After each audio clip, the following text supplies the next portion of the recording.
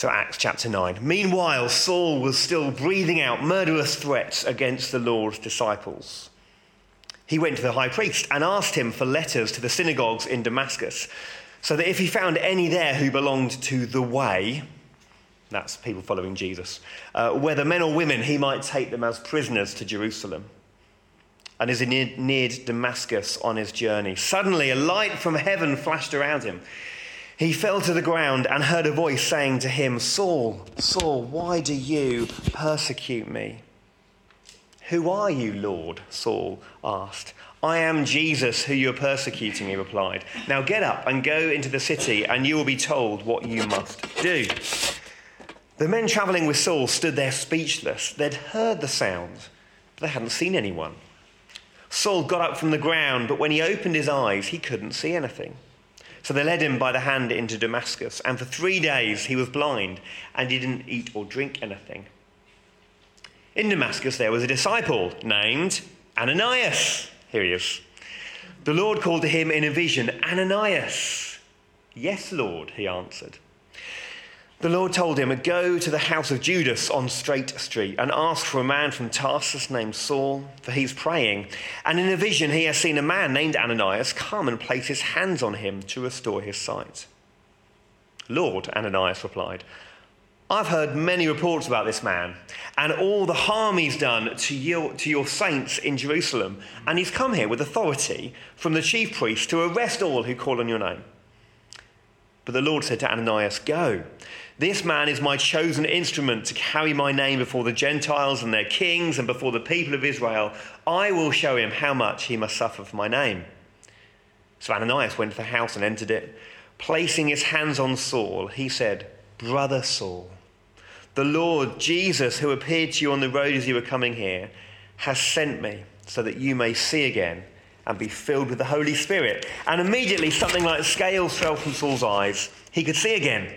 He got up, was baptized, and took some food and regained his strength. Lord God, we might know this story well, but we pray that something from it would reach our hearts this morning. So please come, Holy Spirit. As we think of those wise men following the star to Jesus, we pray that we might follow you more deeply today through your word. In Jesus' name. Amen. So my dissertation was all about something called treasure hunting. Not the kind of treasure hunting that pirates do with treasure and spades and chests, but quite a weird, charismatic thing that might freak some of you out. That's okay. It's a bit of a weird thing that some weird Pentecostals do, where we gather and we pray and we listen to God for kind of clues. And we might feel God say, give us the name of a person or the name of a place or something like that. And we'll go to that place and see if the person's there. And we'll go up to them and say, "We'd love to pray for you." And I remember doing it at a college. I'll just tell you the story because it is related to this. We did it at college. A few of us that were into this thing, we did it at college. And we got a sense of God asking us to go to the railway station for a man with an umbrella and a limp and a red coat. So we all traipsed down to the railway station at Clifton and we stood there. And in about 5 minutes, we saw a man matching that description, limping along with a coat, with an umbrella and a red coat. And we were like, this is him. And what we did was we wrote down the clues so we could go up to them. And we'd say to people, we know this is weird. We're Christians. We believe God works today. And look, these are the clues that God's given us, if you like, to come and pray. And we think this is you. Can we pray for you? It's a bit weird, but if you name the weirdness, people are normally okay with it. If you think it's not weird, then that itself is a bit weird. So you go up, you name the strangeness, and usually you get a fairly good response. This man told me quite loudly to F off, was miraculously healed because he legged it down the road. And I thought that was probably the man that God wanted me to pray for, maybe, if I got that response. But that's the kind of thing that we did as treasure hunting. And my dissertation basically was, is this biblical or is this a weird Pentecostal thing that we need to be wary of? And I focused on Acts 9, and I'll come to why in a minute, but I focused on Acts 9 as my study text about it. So I've got a lot of time for Ananias. And there's 3 things I want to briefly say about Ananias, and all of these relate to us as we go into the new year here at St. Thomas's. Excuse me. I don't know if any of you have watched the film Bruce Almighty. Yeah, if you haven't, it's probably somewhere on Netflix or Amazon. I'd give it a go. If you're easily offended about God, maybe not, but it is quite funny, and it teaches us, I think, some things about God. But basically, in Bruce Almighty, Bruce wakes up. He's not really a Christian. He wakes up one morning. It's a mainstream film. It's Jim Carrey as Bruce. He wakes up, and he has a go at God, and he's like, oh, if I was God, I'd do a lot better and answer prayers. And God shows up. He appears as... Oh, who's the chap that plays him? He often plays God. Forgotten his name. Anyway, God shows up and says, okay, Bruce, if you can do better, you can be God for a week. And so Bruce, all of a sudden, Bruce is God for a week. And he does quite funny things like part the soup like it's the Red Sea. And he does quite naughty things with his wife in the bedroom that we can't talk about until after 9 o'clock. But he does lots of stuff that's quite amusing. But there are some parts of the film where like he says yes to everyone's prayer being answered. So everyone wins 20p on the lottery. Because everyone wins the lottery. So it's quite an amusing thing. But the point is this. In this film, Bruce Almighty, which is all about God and how God works, the chap who plays God shows up for maybe 4 minutes of the whole film. If you've seen the film Evan Almighty, which is another film of the same lines where a chap called Evan, who is a news anchor, becomes a modern-day Moses, God appears for about 30 seconds in a restaurant. And the reason I share that is because that's a bit like Ananias in terms of his word count. The number of lines he has in the story isn't much, but his impact for the kingdom is massive. Ananias has 2/3 of a chapter tucked away in Acts that often we miss out because we want to get to the good bits of the exorcisms and the healings and that bit of Acts. Ananias only has half a chapter, and yet the impact that Ananias has for the kingdom is significant. Just think for a moment, if Ananias had said, no, I'm not going to go and pray for Saul. I'm sure God in his plan would have worked it out. God is always good. But the impact that Ananias had for the kingdom, Paul, who went on to write lots of our New Testament through the power of the Spirit, Paul, who went on to preach the gospel and bring people to Jesus and think deep theological thoughts that help us today, would that have happened if Ananias had said, no, Lord, I'm not going? In some ways, Ananias kick-starts Paul's ministry journey through the help of the Spirit, and yet he has maybe, a few sentences in Acts chapter 9. I wonder if that's like us, that we can look, and I can get ministry envy, if I'm honest, that I look at these speakers with big ministries, they go to New Wine and everyone's hanging on their every word, and they have all these books and all this stuff. But actually, when I look at Ananias, I think it's not about that. It's about the impact we have for the kingdom. It's not about our word count, if you like. And that's maybe an encouragement for all of us, that maybe it's easy to think, all I get to do during my week is do this little bit for church. All I get to do when I'm waiting at the bus stop is maybe mention that I'm going to church on Sunday. And that's it, because I don't want to talk about Jesus, because that might be weird and freak people out a bit, like treasure hunting. All I do is this. It's easy for us to think that. But actually, it's not about our word count. It's about the impact we have for the kingdom. Revelation 2 and 3, we've been going through Revelation. And I've only noticed this week this phrase that comes up 4 times in 2 chapters of Revelation.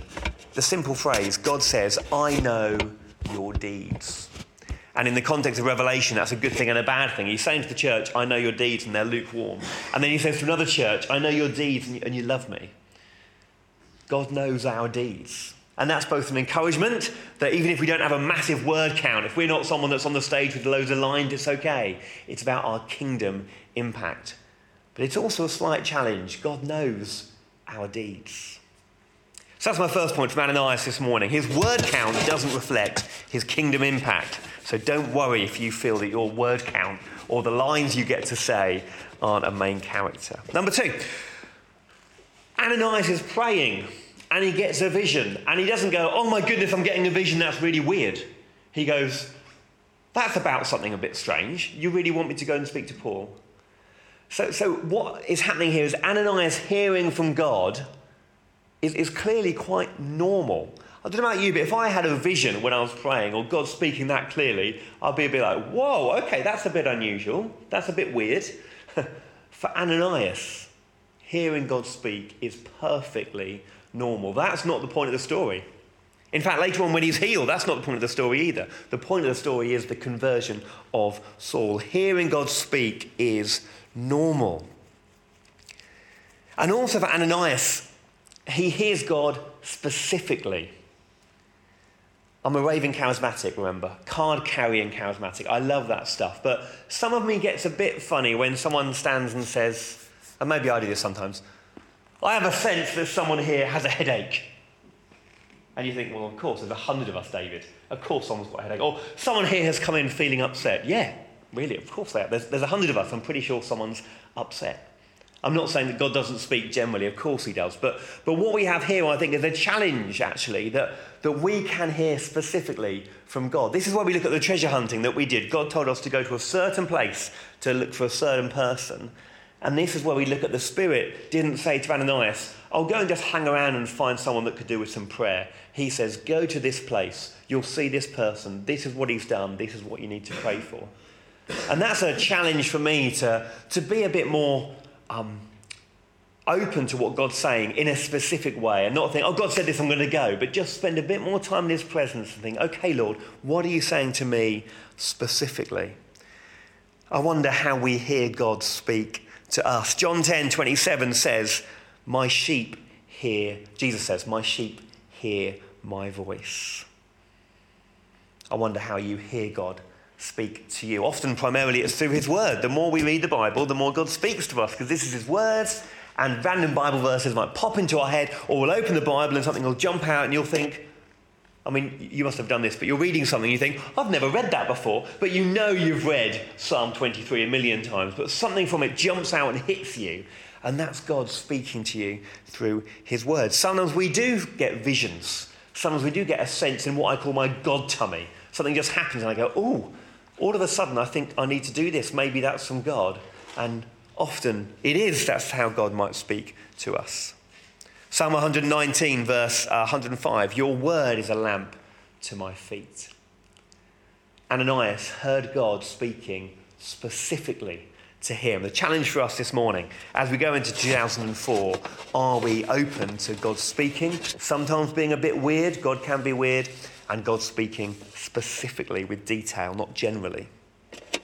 Finally, you'll be pleased to hear, Ananias is obedient. There's almost no point in hearing God speak if we're not going to do what he says. Ananias does seem a little bit reticent, understandably. This chap's been going around killing people, stoning them to death, throwing them in prison. He's not skipping off to his house.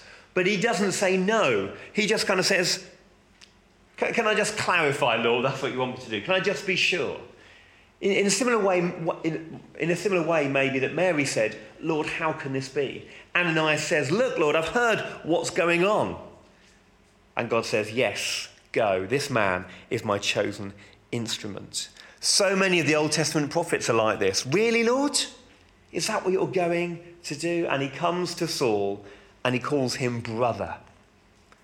I mean, I'd probably rock up and go, right, God's told me that you're going to be a Christian now and do loads of good stuff. And I'm a bit annoyed about that, because why couldn't he choose me? But okay, I'm going to pray for you, and then I want to have a word with you about killing my best mate last week. But he doesn't. He opens with brother Saul. He's part of the family. And he baptizes him. John 14:23, again the words of Jesus. Anyone who loves me will obey my teaching. That's a hard line from Scripture, isn't it? But Jesus wants our obedience. And so as we go into 2024, I wonder if we can stand with Ananias and say, even when it's going to be a bit tricky, even when we want to turn around and go, really, Lord? We're going to do our best to be an obedient people. 3 things then this morning from Ananias, the unsung hero. His word count doesn't reflect his impact. He hears God speak, and it's normal to hear God speak, and he is obedient. And as we come into close, last year we looked at our vision and values, and this is an ongoing thing. You'll have one of these to take home. But we tried to do what Ananias did. We tried to think, okay, we're going to listen to God and see what God is saying to us for our church, and we're going to try and be obedient. And I just want to remind you of all the values that I'm sure you know of by heart, because they're on your fridge and you recite them every night as you get into bed. I'm sure you do that. That we wanted to be a church that's gathering and growing and going, and doing all that in the power of the Spirit. Because if it's not for the Holy Spirit, none of this will happen. Ananias was spoken to by the Holy Spirit. Saul was filled with the Holy Spirit as his scales fell off. It's all about him. So we want it to be a church that's gathering for worship, word and ministry. That's why we're here. Why we're here on a Sunday morning, because we love gathering with each other. It's exciting to see what God's going to do. We worship, we open the Bible together, we minister to each other. We want to be a church that's growing. We grow in depth of our love for Jesus and our knowledge of the Bible. We grow younger. That's not saying we have an age limit in church. If you're under a certain age, we don't welcome you in. It's just an acknowledgement that as a church, we are skewed one way. That's okay. But we want to try and encourage families as well. And we want to be growing in number. We're unashamedly, is that a word? It is now. We are unashamed in saying, look, we want to be a church that's growing. And we don't do stuff in order to grow, but we pray that by doing the right stuff, we will see growth, because that's what Jesus says, go and make disciples. And we are. We will know that on a Sunday morning, often we have to get more chairs out and we run out of coffee. These are good things. And all of that leads us into be a church that's going to love and tell and transform. And I'll give you one of these to take out on the way home, so you remember these things. And there's also a prayer to take home if you'd like to, the covenant prayer. We're not going to say it this morning together because it's quite hard to pray. It's a big deal.